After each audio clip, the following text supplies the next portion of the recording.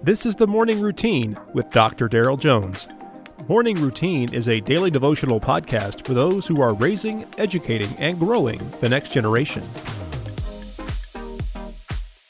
Well, good morning. I want to thank you for driving to work this morning. Appreciate you letting me ride shotgun. Reading from Habakkuk chapter 1, verses 5 through 7. Look among the nations and see. Wonder and be astounded. For I'm doing a work in your days that you would not believe if I told.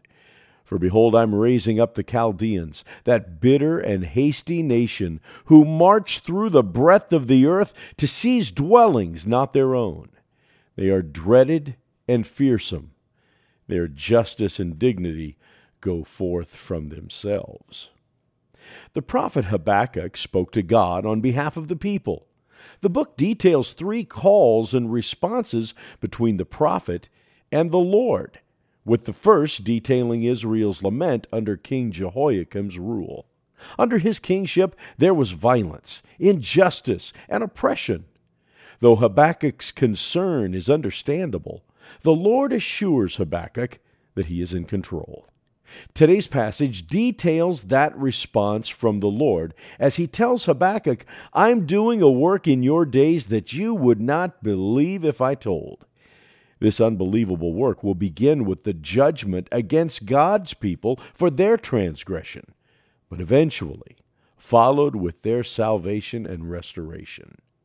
As followers of Jesus, it's important to remember that we must always see the world around us through the lens of faith. We don't see what the Lord sees, and so we can't comprehend His motives or His purpose. Although we can't see the future, we can have confidence that a good and sovereign God is working in the world. When you don't understand why you're in a predicament that you're in, never forget God is working. When you're facing difficult challenges, God is working.